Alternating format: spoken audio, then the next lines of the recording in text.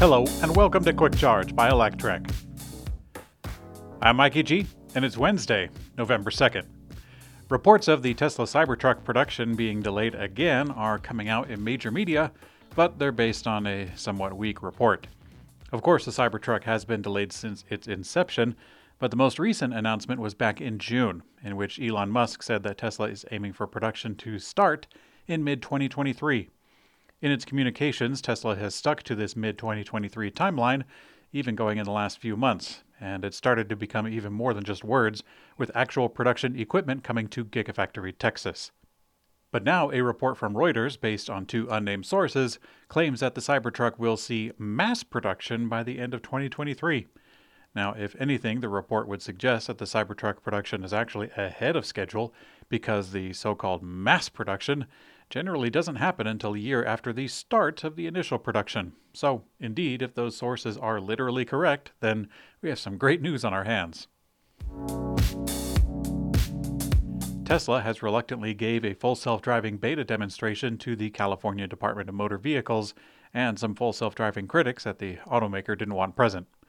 Lately, Tesla has been under pressure from the California DMV over its autopilot and self-driving claims, which the agency believes could be deceptive. And now Bloomberg reports that Tesla gave the DMV a full self-driving beta demo just last week, and it seems that Tesla requested to be closed to certain critics. Jennifer Cohen, Tesla's head of policy and business development in California, wrote an email to the DMV head of autonomous vehicles, writing, quote, "I question whether it is appropriate to include your consultants that may have made negative public statements about Tesla.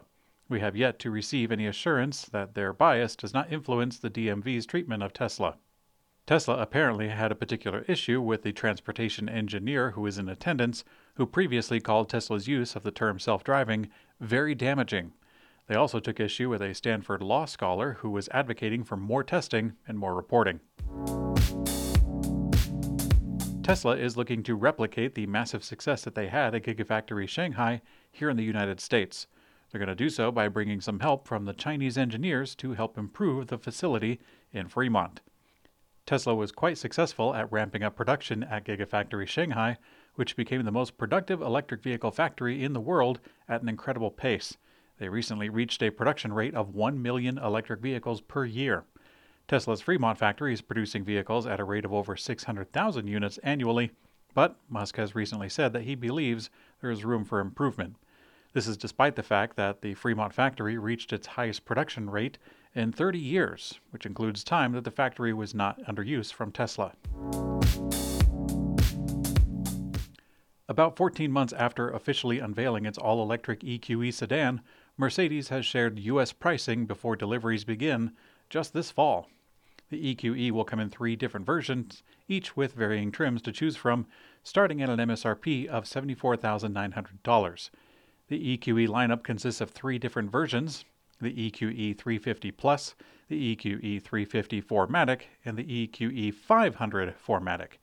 Each of these will have the 3 trim levels of Premium, Exclusive, and Pinnacle.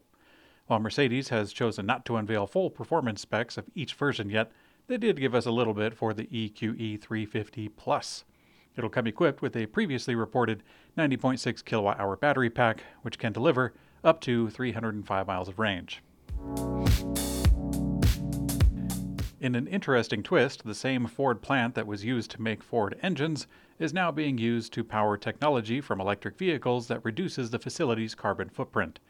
Ford is partnering with Convergent Energy and Power, an energy storage solution provider, to use lithium-ion battery technology with energy storage systems to power Ford's Essex engine plant when it is under stress for electric load. With an upcoming supply of used electric car batteries and automakers looking to reduce costs and footprint where they can, this could be the start of a new trend. Maryland's Montgomery School District has the most prominent electric school bus fleet in the U.S., and now they're unlocking the true potential behind these clean machines. They are partnering with C-Power to use that large fleet of electric buses to provide reliability for the electric grid. Last school year, they received their first delivery of 25 electric vehicle school buses while installing the support infrastructure at one of their transportation depots.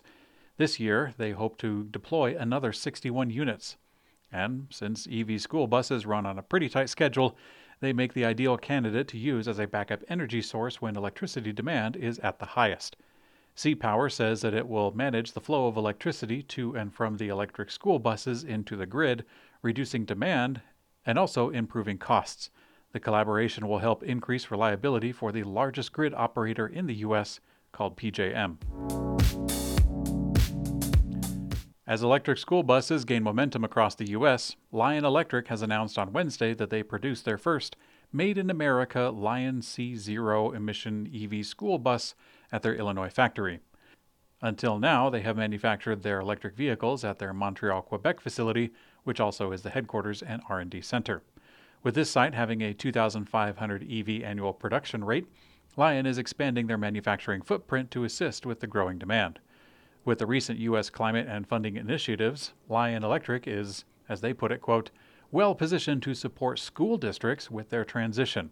They're going to be offering a complete network approach, as they call it. On top of this, several cities and states have committed to EV buses, such as New York, which intends to electrify 100% of their school bus fleet by the year 2035. Okay, it is opinion time. If it actually happens, I'll be curiously watching the development of making the Tesla Fremont site more like the Tesla Shanghai site. There's a lot of insurmountable differences between the American factory workings and a Chinese factory workings. I mean, who can deny that? Actually, I briefly worked at a factory here in the U.S., and I visited several others, and I've also had the chance to visit a handful of Chinese factories, although it should be mentioned that I was holding a camera, so they were probably on their best behavior. Since I don't want to be here for an hour, I'll just go ahead and skip the historical, political, and maybe even illegal things happening at Chinese factories and instead sum it up by saying there's a huge culture gap.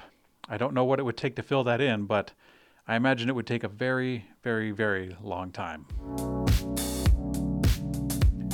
In today's community comment found on YouTube, a channel called Grays, of all things, is saying, the nonsense Dodge is doing is the same like vegans making fake sausage or fake meat. You know what, Grays? I actually think that is an apt comparison, but with the distinction of vegan fake meat rather than vegetarian fake meat. I've actually had a handful of vegetarian meat substitutes, and they were surprisingly good. Normally, I could tell some kind of a difference, but I still liked it. However, any time that I've done the same thing with a vegan substitute, it was something I didn't enjoy. When the vegans make their own food without trying to copy a burger or a BLT, then they actually do pretty good, and I kind of like them. But yeah, the worst food I've ever had was awful. It was a sugar-free, gluten-free, dairy-free vegan brownie, and I can't believe I even tried it, looking back, but at least I didn't pay for it. Thanks for watching Quick Charge by Electrek. I'm Mikey G, and I hope you have a great day.